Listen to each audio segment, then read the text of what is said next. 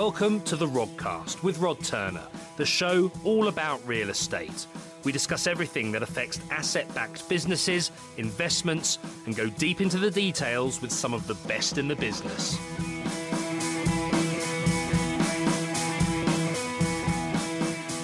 Hello everybody and welcome to another episode of the Rodcast. Today is a very special day because we are starting our new series, which is Investor Mastermind quarterly recording. What we're going to do today is we're going to run through some individual investment choices that we have, critique them as a group, and we're really going to monitor these throughout the year, and we're going to do one of these meetings every quarter so you can see how good or bad our choices are over the period of a year. And these are really kind of more longer term investment choices. So hopefully it's going to be good fun, but it's something we've been trying to do for a while, and it's sod's law that the first time we do it is a very interesting time in all the markets, shall we say. So I'm very happy to be joined by two stalwarts of the Rodcast, Adam Lawrence and Manish Kataria. So welcome, guys. Thank you for coming on. We'll put some links into the show notes of some of your previous episodes so that people can see just what you're about. Guys, before we get on to our picks for this quarter, should we just have a rundown of what's going on in the markets? Because it's a bit of a crazy time at the moment. We've just had the Fed kind of put their interest rates up by 0.75%. We've had the UK go up by 0.25%. We've had most kind of stock markets are getting into kind of bear territory now.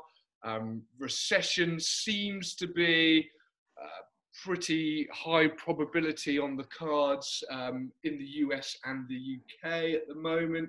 Manish, what are your kind of thoughts on what's happening? Well, thanks for having me on, Rod, first of all. There's lots going on. It's an interesting time and probably a great time for you to be launching this actually right now. You couldn't have picked a better time, I think. There's lots going on. So there's clearly inflation, right? So that's catching all the headlines, and that's been persistent for a while now. And there's also that's being accompanied by recession concerns, and more specifically, the markets are concerned that the Fed, that's the U.S. central bank, and central banks around the world, by pushing on interest rates too hard, potentially, they are at risk of pushing economies into recession, and that's what the markets are really sort of concerned about. So you're seeing that play out in the equity markets, you're seeing that play out in the bond markets. And, property markets are always a little bit behind, so we're not seeing that in the data yet. But I'm sure you guys are seeing some anecdotal sort of evidence around that. And the big thing really here is that the central banks are way behind the curve. So we saw all of this come through, a year ago, and and the central banks were very clearly saying at the time, this is transitory. This is going to be a short-term thing. No one really expected this to be so persistent, and because it's been persistent, because they are now having to kind of slam on the brakes too hard, too late. People are panicking around the threat of a recession. So that's what's really behind why the markets are selling off right now, in summary. And Adam, have you got anything to kind of add to that? I know we're a bit more kind of property focused maybe than Manish is, although he does quite a lot of residential property. But any kind of other thoughts to add from you? Yeah, and again, thanks for having me on again, Rod, as well. It's always a pleasure. I think what I would probably add is we're seeing a realisation of something that we've been talking about probably for the last nearly 18 months now, in terms of inflation probably being a little bit more secular and a little bit less transitory, as Manish was alluding to. There's some big decisions coming up around wage increases and things like that, and also the knock-on effect into benefits increases in government, public sector payments in general. When September comes up, when they make a lot of those decisions, they use a lot of those benchmarks, it's going to be a really, really, really tough time for the government. And I think the world is also at speed that it really isn't used to doing this at, particularly central banks. Central banks, I think it was Ben Bernanke that said it was 98% talk and 2% action or something along those lines. Don't really like moving at this sort of pace, which is, I think, what is holding the Bank of England back a little bit in terms of how quickly they're taking action, although the markets are disagreeing and saying, right, that's, we'll be at 3% base by the end of 2022. I'm still not so sure we'll get there that quickly. But the kind of longer term viewpoint that a lot of economists and market commentators have had over the past several years, that COVID meant that the interest rate would stay lower for longer, has kind of now been turned out upon its head. And we always do this. We tend to live in the moment. We live in the month. We live in the 3 months. As Manish was saying, property tends to take a bit longer to catch up, but we still haven't seen stock returning to really normal levels yet, and we've still got unsatisfied demand. So an off-the-cliff job is not very likely, although when summer comes properly, assuming people can get out of the country and all the rest of it, I'm expecting there to be the seasonal slowdown that always exists, and then 50,000 headlines about how this is the next, the next volcano, the next avalanche, the next whatever, when it's probably mostly seasonality. But the world's adjusting to the change in the risk-free rate of return. And that's a key point, really, because you've got this kind of double dip effect of, private equity would be the best example. You loading up companies with very, very cheap debt. The ideal private equity acquisition company that hasn't got any debt behind it, put some cheap debt behind it. And, I've done similar in property transactions I've been doing for the last few years. Well, I was going to say, this is what our businesses are, really. They're private equity, but it's just we invest into direct kind of property, and that's what we do. We take on cheaper debt than inflation. We try and fix it where we can at the moment, probably, to ensure that actually that's a bit more secure for the next 5 years, and with the thought that, look, if inflation does run hot, at least we're not affected that end. Well, that's it. We've got this adjustment in the risk-free rate of return, however temporary or permanent it might end up being. Then we've got volatility. We had quite an orderly sell-off, since the beginning of this year. But now you've got people who are going to demand a bigger risk premium on top of a bigger risk-free rate of return. And what that does is it just sends equity prices through the floor, because it's that double bubble effect that it has. And really, when you look back at it, should the pandemic have made, the stock market double in value over 2 years? Probably not. I'm talking about the S&P there when I say that, but should we necessarily be going back towards the levels of 2019? FTSE's already below where it was pre-pandemic because we didn't have that big hot run last year, but the S&P is still way ahead of where it was, or certainly 12 or 15% ahead of where it was before the pandemic really took hold, And you talk about kind of an orderly sell-off.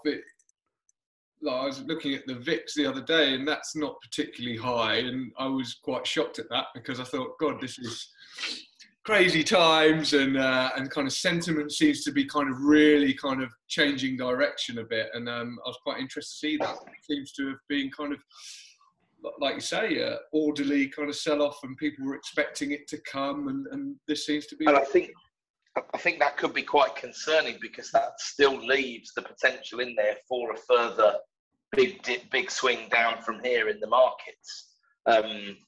We'll see. But normally, as you say, the VIX tends to spike through the roof and then things happen, whereas this has just been more like, we knew the gravy train couldn't really continue. The S&P had done 90%, I think, in 3 years, 19, 20 and 21, combined. And you wouldn't think that doesn't feel right watching from a distance.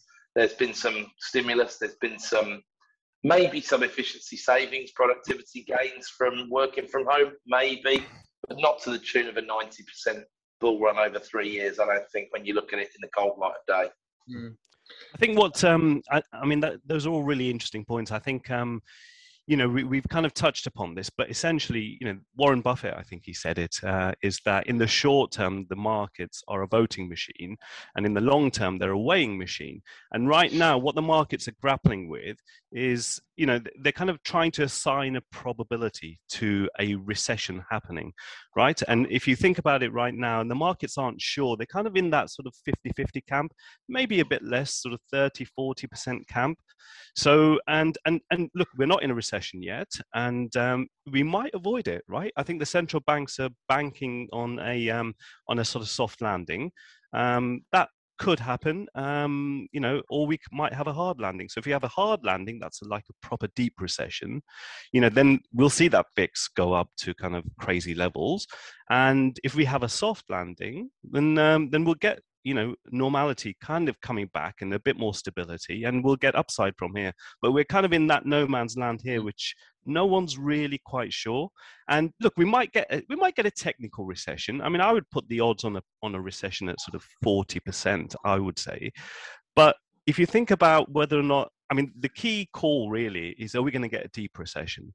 And I would say the chances are, at the margin, no, because we've got, we're in good shape, right? You look at household debt, you look at, government debt is quite elevated, but corporate debt, household debt, it's still pretty reasonable. It's pretty solid, right? Everyone's awash with cash, and helped by all the sort of handouts and all the rest of it. So it's essentially government handouts to the household sector, and we're all in good shape. We've got cash, and normally what you see in previous recessions, you get a buildup of debt happening because everyone's very confident. They invest money, they spend money, build up a load of debt. But this time around, it's not like that, right? This time around, we're in good shape. Compared to the previous recession, i.e. 2008, we're in much better shape. The banks are in much better capitalized. So we don't really have the ingredients for a deep recession as we have done before. And that's why I think the markets are orderly and still trying to figure out what's going to happen over the next 6 to 12 months, I think. Mm-hmm. I think that's super interesting. I agree with quite a bit of that. I think my probability on a technical recession might be more like 80%. And I think the big reason for me being quite so high is that the central bank, there is a bit of a tail risk of a recession, a technical recession, with interest rates still needing to rise. And that's a very, very rare scenario. We know we're expecting in England, and things are being priced accordingly, that we're going to have rising inflation till the end of the year. The US thought they passed their peak, and they found out that they haven't. And now they're in that sort of panic moment where they don't know where the peak is, and they don't know how high the peak is. Then you combine that with this extremely tight labour market. You've got a set of circumstances. I've not been able to find an economic parallel for this in the past. I maybe need to go back several hundred years, or maybe look more closely after previous pandemics and things like that. But obviously the data's not brilliant when you start going back hundreds of years. But that's my biggest concern, is that, I mean, the reason why I'm so much higher than Manish on the technical recession point is ultimately we measure things in real GDP when we talk about GDP. And that means growth minus inflation. And ultimately, even if you're getting nominal growth at the moment, if we're heading for inflation of 10, 11, even the Bank of England is saying 11 now, so 12, 13, let's say, it's so difficult to outstrip that level of inflation. And, we're already at 9 now. We're 6 months away from the supposed peak. A lot will be predicated on what happens to the weather and how cold the winter is, and ultimately what happens in the global energy situation. And my view is relatively bearish on the second one. I'm not a meteorologist, and I'm not intending to be one, but on the second one, I'm quite bearish on the war outcome ending. And that's why I think there's nearly a guarantee of a technical recession. Yeah, I agree. My 30 to 40% was on a deep recession. So on a technical, look, we're kind of there now, right? I think we've had 2 negative months of growth, and the Bank of England's already expecting next year to be negative. So I completely agree with Adam there. And in terms of kind of talking about a recession, people often kind of think of that as the stock market will move in the same way and financial assets will move in the same way. But over the past, they're actually there's an inverted correlation between them, it seems, in on the long term. So, what do you think will happen to financial assets then?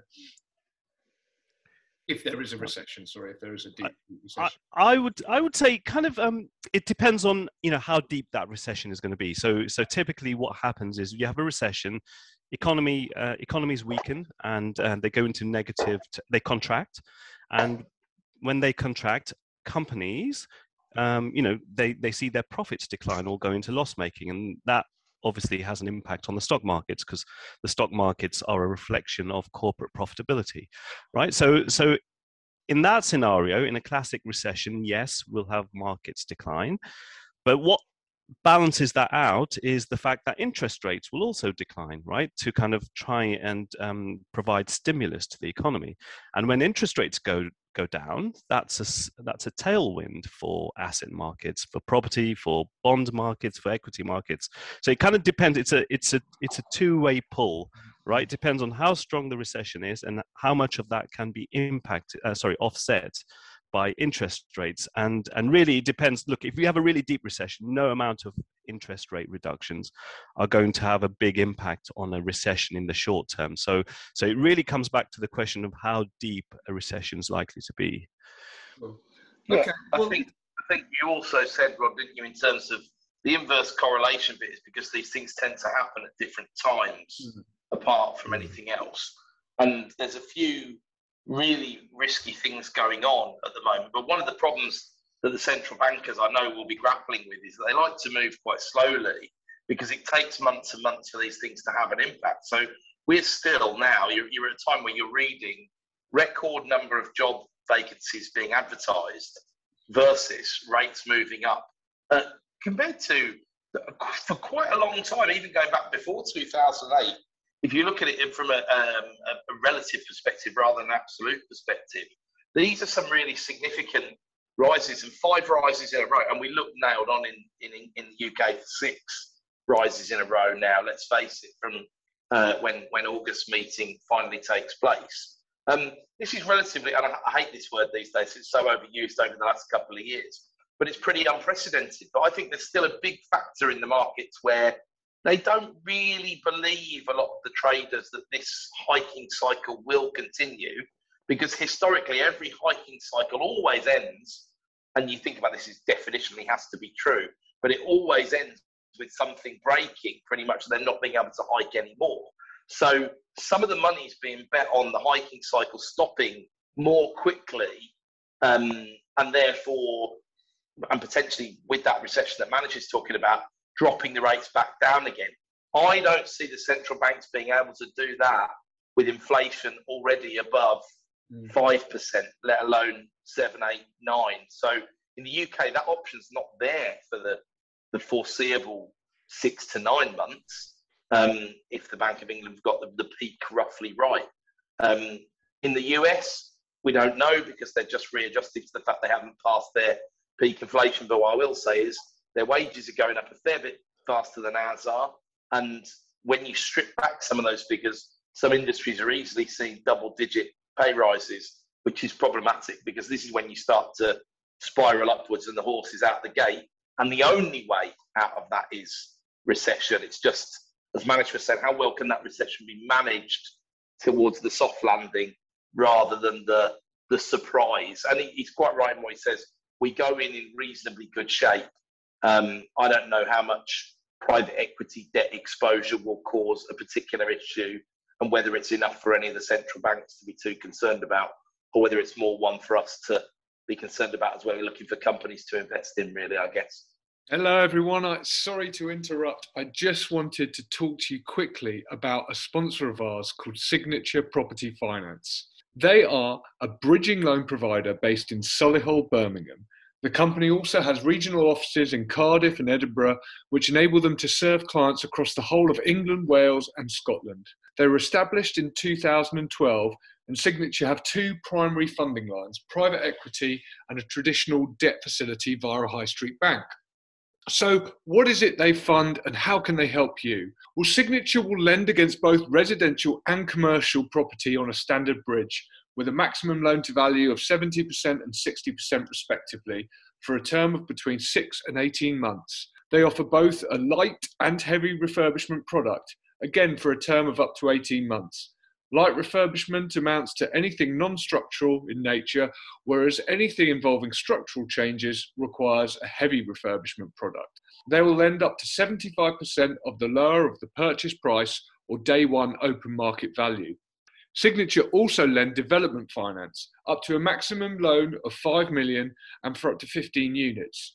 The loan terms are up to 24 months and cover residential or mixed-use developments, and they will lend up to the lower of 65% of the GDV or 80% of total costs. So why would you use them? In the words of CEO Tony Gilbertson, Signature do what they say they're going to do, provided the information given by the customer and or the broker on day one is accurate. The terms issued on day one will be the same terms that the customer draws down on. So if you've got any property finance requirements, please contact Tony Gilbertson at Tony, Tony, at signaturepropertyfinance.co.uk. And there'll be a link to that in the show notes. And for a limited time only, they are doing a special offer for all Rodcast listeners.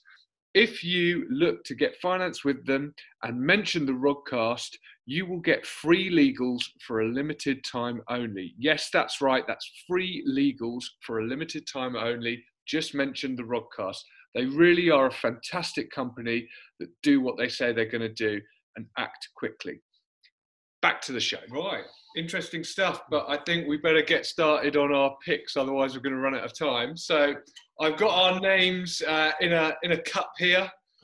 I'll give it a quick shake to see who can go first.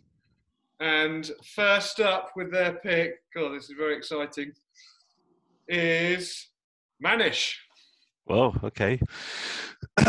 Right, so I've gone for...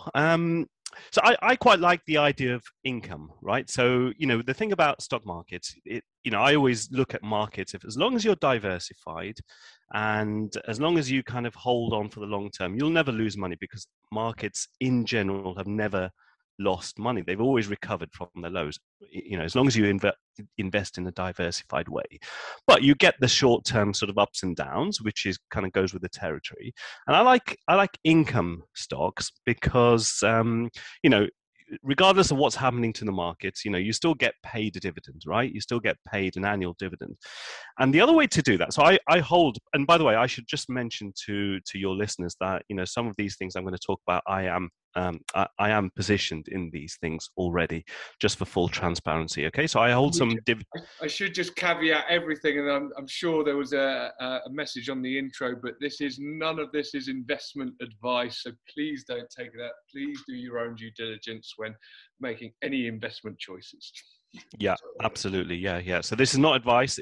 This only applies to myself because and do your due diligence, of course. So Income. There are lots of dividend producing stocks and ETFs out there. You can get, sort of anywhere between 5, 6, 7, 8% on solid blue chip stocks. So, I kind of do the screenings because you have to overlay the quality of stocks along with the dividends that you're getting, right? So I do a lot of those already. And there are ETFs you can buy as well that you can achieve the same thing. Another way to achieve income is through options. And options are really interesting because, I sell options. By selling options, you earn income. And options are a bit like insurance, right? So when you buy your sort of home insurance, car insurance, you're actually buying an option through your insurance company. You don't realize that, but it's actually an option. And your insurance company is selling you an option for a premium, right? And Warren Buffett does this all the time. He does options all the time, and they are a great way to earn additional income. So you have to choose which stocks you want to sell your options on, right? Or stocks or ETFs. And one I like is I like the US financial sector. It's trading on cheap price to earnings. It's like 10 times earnings, so 10 times PE. You get a dividend yield already of around 2%. and it's primarily composed of banks and actually Berkshire Hathaway, which is Warren Buffett's company, is also one of the constituents of this thing. So That's the biggest holding, isn't it? It's the biggest holding. There. It is the biggest holding. Yeah, it's XLF if anyone's interested. That's the ticker of the ETF. So it's US Financials. So XLF is I like it, and it also benefits from higher rates. Banks actually benefits from higher rates, as long as the defaults aren't too toxic. So I like that in itself. And what I do is I sell options on it. So what options do? You can actually sell a put option on XLF. And I was just looking at the prices earlier. So if I sell a 10% out of the money put option, i.e. you're selling an option and you'd be buying it below market value, so below 10% below current market value. So if it gets down to those levels, you buy it. If it doesn't get down to those levels, you earn monthly premium. So this is paying at the moment 1.1% per month. So it's 12% annualized. You get that whatever happens. Plus you get the dividend, which is 2%. So it's an income play combined with a stock that I actually like. So, selling puts on XLF is what I'd be doing right now. If you go for something that's 5% out of the money, you can choose your strike price. 5% out of the money, you get 1.6% per month. So, 18-20% annualized. So plus the dividend yield as well.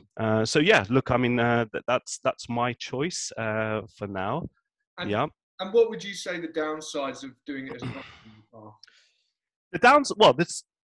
There's two downsides. So one downside is you kind of get that FOMO. There's FOMO. So you kind of say, okay, well, if instead of doing the option, I might have just bought XLF itself, and you might have made a bit more money, because if it just suddenly bottoms from in, puts on 25-30%, then you might kick yourself.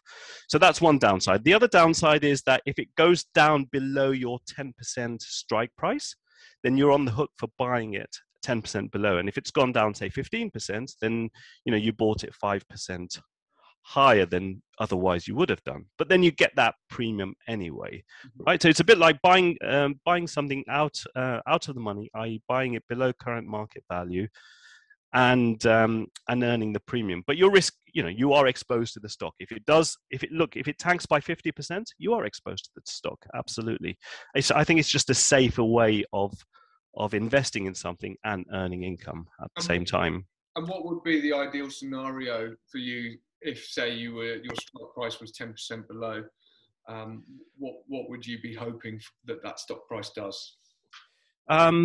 If the stock price got down 10%, then what happens is that because you have an option to buy this thing, because you've sold a put option, that means you have an option to buy. You're obligated to buy it 10% down from here. At that point, you want it to rebound from there, because you're holding the stock. Now you're holding the stock.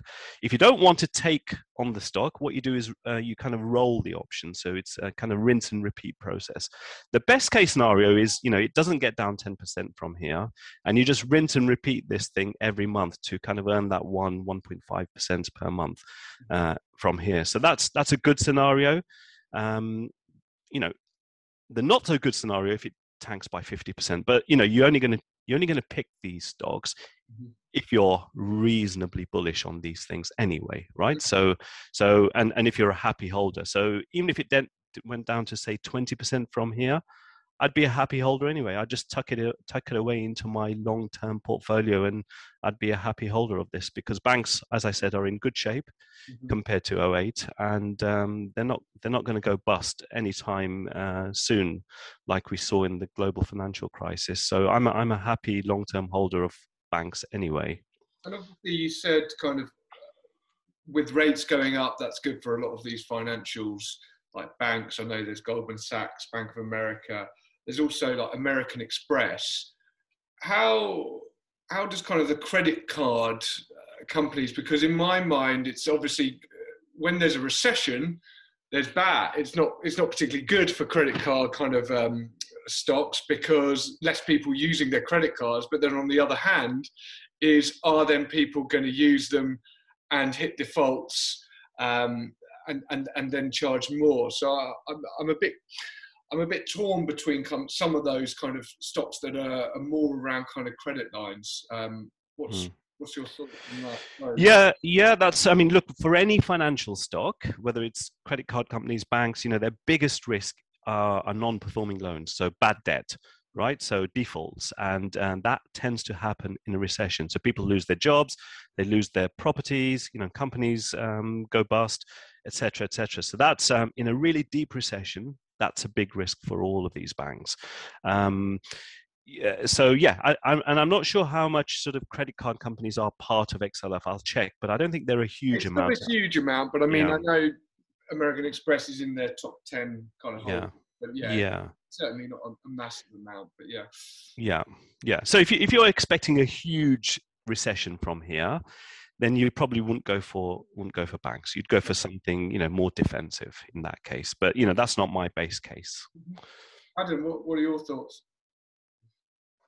Yeah, I think it's an interesting one. I mean, if you look at the performance of the financial stocks in 2020, they were extremely lackluster. They were expecting big problems. Some of that to do with what Manish was saying in terms of when all the thoughts were around very, very low rates, it's kind of difficult to squeeze as much margin as you would otherwise like to as a lender. It's a volatile time to be playing with options, so I admire Manish's gusto in doing that, because sometimes good stocks get swept up with the bad ones. If we do have some down days, we've had a couple of Fridays where we've lost 5-6% off the US markets, and I think you saw some of that in the bottom of the COVID very temporary recession that we had, where suddenly there were some financial institutions yielding things like 5 and 6%. But largely speaking, I can't disagree with his logic that the financial services sector is in a far better place than it was in 2008, 2007. And what we're going to see is a rebalancing of margin between borrowers and savers, just how quickly that happens. And as he also correctly says, how deep, if whatever, recession we end up having in the interim. So I'll watch that one with interest. Yeah. Brilliant. Just to add to that, options are actually they're not very well understood by the public generally, but options are a far safer way to enter equities than equities themselves, because in this example you're entering it 10% below the current price, so as opposed to buying it now. So you get that cushion, which you don't get with individual stocks. Sure. So if you do, you're right. If you're buying options, Adam, or if you're buying leveraged options, that's really toxic in this environment. But if you're selling put options, vanilla put options in this way, it's actually a safer way of doing it than actually buying regular equities. Yeah, you're trading some of your upside against the obligation to buy for downside. Exactly. Exactly that. Yeah. Brilliant. No, I like it. I think, and like looking at the underlying kind of stocks within the ETF are pretty strong, but they're also they seem, like you say, price to earnings seems pretty good on those. It's on average, I think, about 9. So it's not too bad. And they're all really solid, big companies as well. Berkshire Hathaway's got a load of cash ready to kind of pounce on things if they do go down. So long term, that seems really good. So yeah, I think it's a good one. Brilliant. We shall see. Yeah. Well, we will be watching it. Okay. So next name out of the cup. Adam, you're up. Was my 50% chance landed for the day? Jolly good. So I've chosen to have, it's a bit of a trend following play, it's a bit of a momentum play, and it's a bit of a play into the only sector that I think we can be reasonably bullish on at this time. So it's to do with energy, and I've chosen an ETF that tracks oil and gas exploration. So not popular on the ESG scales, but one that's done big numbers already in the last 12 months. The sector's obviously done very well. The ticker is IEO. So it's an iShares US oil and gas exploration and production ETF managed by BlackRock. And really what I'm saying when I go after something like this is I think that the oil price has potentially got quite a lot further to run. I think the gas prices have got a bit further to run. I've got this feeling at the moment, as I was saying earlier, we're kind of looking outside and it's quite sunny, and we're not thinking about what's going to happen come October. We have a promise, not a promise, but I suppose a pledge that's been issued by the US, which you'll take as seriously or not as you like, that they're saying, don't worry about Russia, we'll be able to provide you with all the gas that you need and all the rest of it. Well, that's the unanswerable question, Rod, as you know. But even with some new LNG pipelines or whatever that might feed some of Europe, not all, ultimately there's going to be a much more demand for exploration in the US as they want to stay masters of their own destiny. So I'm effectively taking a position that says Russia-Ukraine thing is not near its end as yet, and there's still no discernible way out that will be acceptable to the parties that are involved.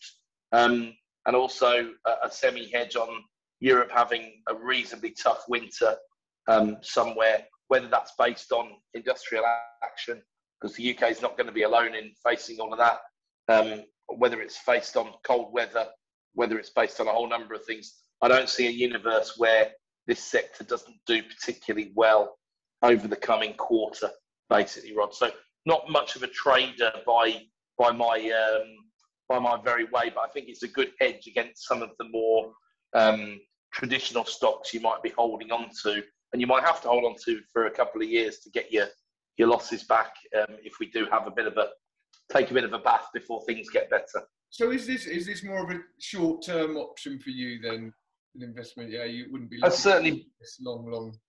Yeah, I would be keeping an eye. I'd certainly be keeping an eye on this one and look to hopefully follow the trend and, or in the ideal world, try and predict when to get off the bus. But I think it would have a fair bit further to run. Because I mean, it's at $80 a share at the moment, and what are we? Is it? What's the date today? 20th of June, 2022. It has dropped by 9% in the last month. So it's taken a bit of a hit there. It's still up 32% year to date, it's had a stonking performance, that's for sure. Yeah, which kind of makes me a little bit nervous, I have to say, because it's quite obviously it's leveraged to the oil price, and your logic is sound, because I think oil is a lot of capacity has been taken off, and the demand is returning. And so I think longer term oil will hold up. The only thing is if we see this kind of small declines in the oil price, say it has a sort of pullback of 5-10%, this will probably go down by double the amount because it's had a good run. Plus, it's got a higher beta. So that's the only thing I would be watching out for, because it's just done phenomenally well so far. But it fits into that sort of inflation protection category for me, which I think everyone should have some of, commodities and oil, etc. Not gold, but yeah. I think I mean, even with the whole Russia-Ukraine issue, I still think there was a massive supply issue, regardless of that. Kind of before that kind of came on, there's no kind of capex going into kind of new I don't know, oil refineries or getting oil out the ground. So there certainly does seem to be kind of a short to medium term issue there.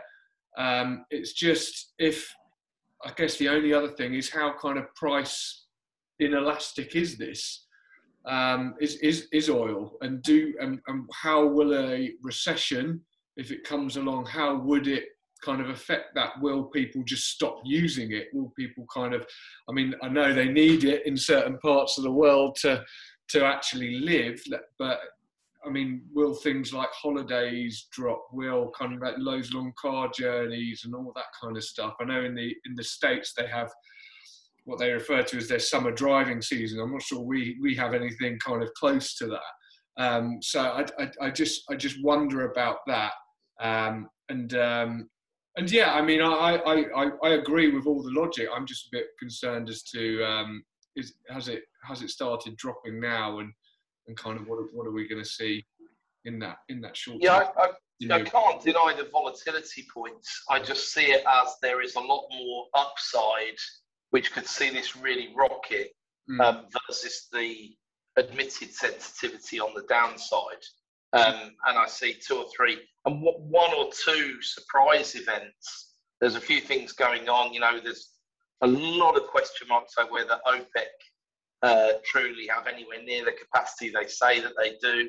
There's been some subtle changes in their language. They talk these days about targets rather than quotas. There's the fact that the Saudis are quite reliant on the Russians in general, and as the biggest oil producers in the world, they have to be quite cautious in exactly which sides they're playing or not playing in this war. And as I said, that longer term punt, that there's not a way out yet at the moment for the Ukraine incursion situation. So I could see it going down 20%. I could see it going up 50, 60, 80%. It could easily happen. And that's probably why Manish is quite correct to qualify it by saying as a part of a portfolio. But if I didn't pick something exciting, it wouldn't be a good show, Rod, would it? Come on. No, look, I was kind of there. I mean, I almost picked Shell for pretty much similar reasons, and I just felt, look, it's profits are pretty big. It's trading quite nicely, and all that stuff. So I can see exactly why you've done it. It's certainly an exciting one. Brilliant. Okay, so onto mine. So I'll be honest, I really struggled with this. I had a look at a few different ones. Like I said, I looked at Shell. I even looked at eBay, which is kind of trading on 2.5 times price to earnings at the moment, and things like that. But the one I've settled on is actually, believe it or not, Facebook or Meta, which is something I never thought I would get. And I did buy some of this stock last month. The reason, first of all, let me tell you all the bad things about it. So the negatives, really. It has had a tough run over the last kind of 6 months, even a year. Its profits have declined by 20%. It's had issues with Apple iOS's anti-tracking kind of upgrades. It's had some of its kind of top management leave, which has spooked the market a bit. It's on a bit of a kind of crusade to bring this metaverse into the picture, into the foreground, and it's openly said it's going to take a few years. It's costing them $10 billion a year. And at some point, that's either going to kind of pay off, or they're going to realise it's not. So I almost think that's already been priced in, though. So even if it's not paid off, that's 10 billion they're going to start saving on costs. Now, they're the bad things. The sentiment score, so it was, I think it was Global Shares, which is a research company, did a sentiment score on a lot of stocks. And in May, it was lower than the rest of the tech sector by quite a bit, which I thought was slightly unfair. But its current price is very cheap. It's gone from a 52-week high of $384 down to $163 today. So that's a massive drop. It's still a really good company. Its price is currently lower than it was in 2018, but that was when its revenue was under half what it is at the moment, and profits were much lower. So I like it. I think it scores really well on value at the moment. I think it scores really well as being a quality company. So it's going to make money. It's going to make recurring revenues. The other issue I can see is it might be seen kind of, it's got some competition with TikTok and younger audiences kind of going elsewhere. And I also think it's got younger talent probably going elsewhere, because I think these superstar kind of brainiacs in San Francisco might want to go to newer companies. So I'm not sure about, there's been some issues around kind of its culture and things like that. So whether that kind of can affect it. But at the end of the day, it's a really big, great company making huge, huge profits. and it's trading at just over 11 times kind of price to earnings. So yeah, I thought it was an interesting one. What do you guys think? Well, first thing, it's interesting. You've gone for a bit of a distressed play here, and Adam went for a momentum play. So it's you two are at the opposite ends of the spectrum. I hope Facebook survives, because I like using Facebook. And actually, if it wasn't for Facebook, the three of us wouldn't know each other, really, would we?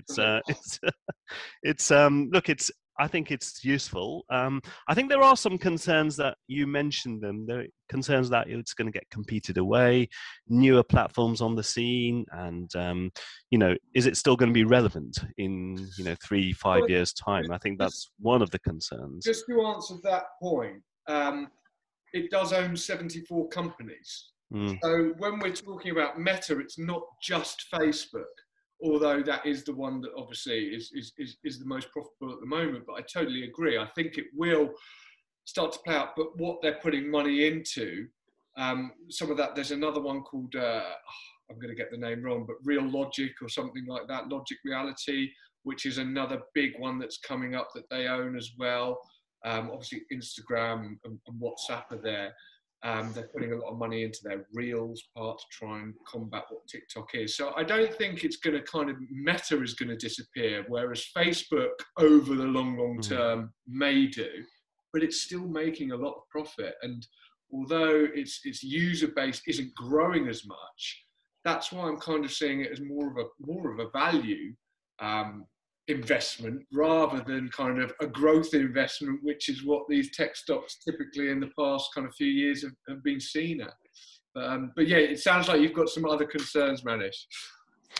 No, I mean, that was really the only one. I mean, I don't follow it too closely. Most of the time I'm investing in sort of ETFs and options. So I don't really invest in individual stocks that much, although I have one or two which I do invest in. But this one, I haven't followed it, but and I was just, whilst you were talking, I was pulling up the chart on my phone, and yeah, it's down 50% year to date. And so there are some deep concerns that the market has, because tech as a whole is down 25-30% year to date. So it's really underperformed. So that suggests there are some more deep-seated concerns about this, which I know you've already highlighted. The key thing is it going to keep being relevant? And it has to put money into these new emerging technologies, right, and trends. So that's the key thing. Will that pull off? So I don't know, actually, but it's worth the punt. Look, 12 times earnings. As a contrarian play, I don't see a huge amount wrong with it, to be honest. I like the idea of going into the Nasdaq and looking for a bit of value. And when you look closely at some of these companies, you see that a lot of that pricing. You made the point about the price being lower than 2018, although the revenue is galactically larger. So much has been priced in for future growth that when the growthers jump off the bandwagon, they sometimes leave a bit of food on the table, and that's what's happening here. I mean, they've obviously done quite a lot in the past 12, 18 months. They've tried to take Zoom on, then they've tried to take TikTok on, as you've said. But they do have that sort of all these things under one roof. You can still use Facebook even on its own for a number of different things. If you compartmentalize it, then you've got all those complementary products, things like WhatsApp and all that data that they've got.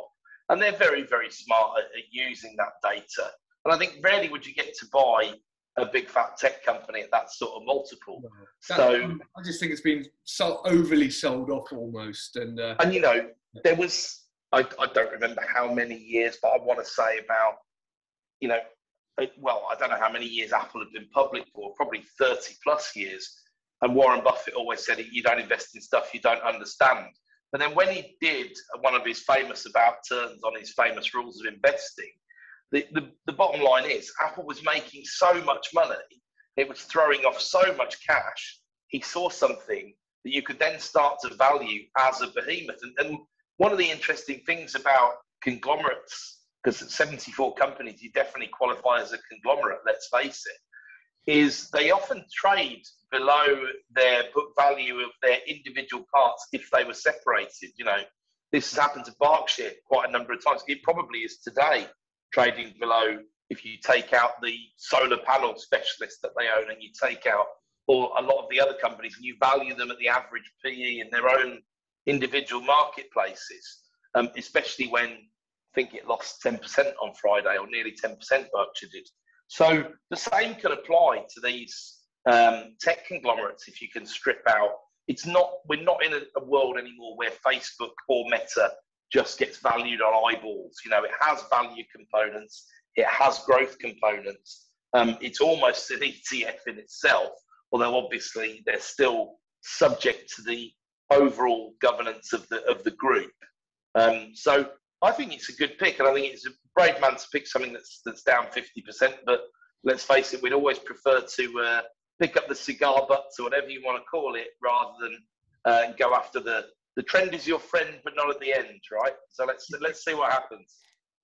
Absolutely, that is always the concern. Maybe I think what I would say, just to finish off on that, between the three of us, these three picks, I think they are three ingredients of a great portfolio, actually. So maybe we should just adopt all three and see how the portfolio does. Well, I think we do that, and we'll definitely track how they do all our picks going through the year. It'll be really interesting.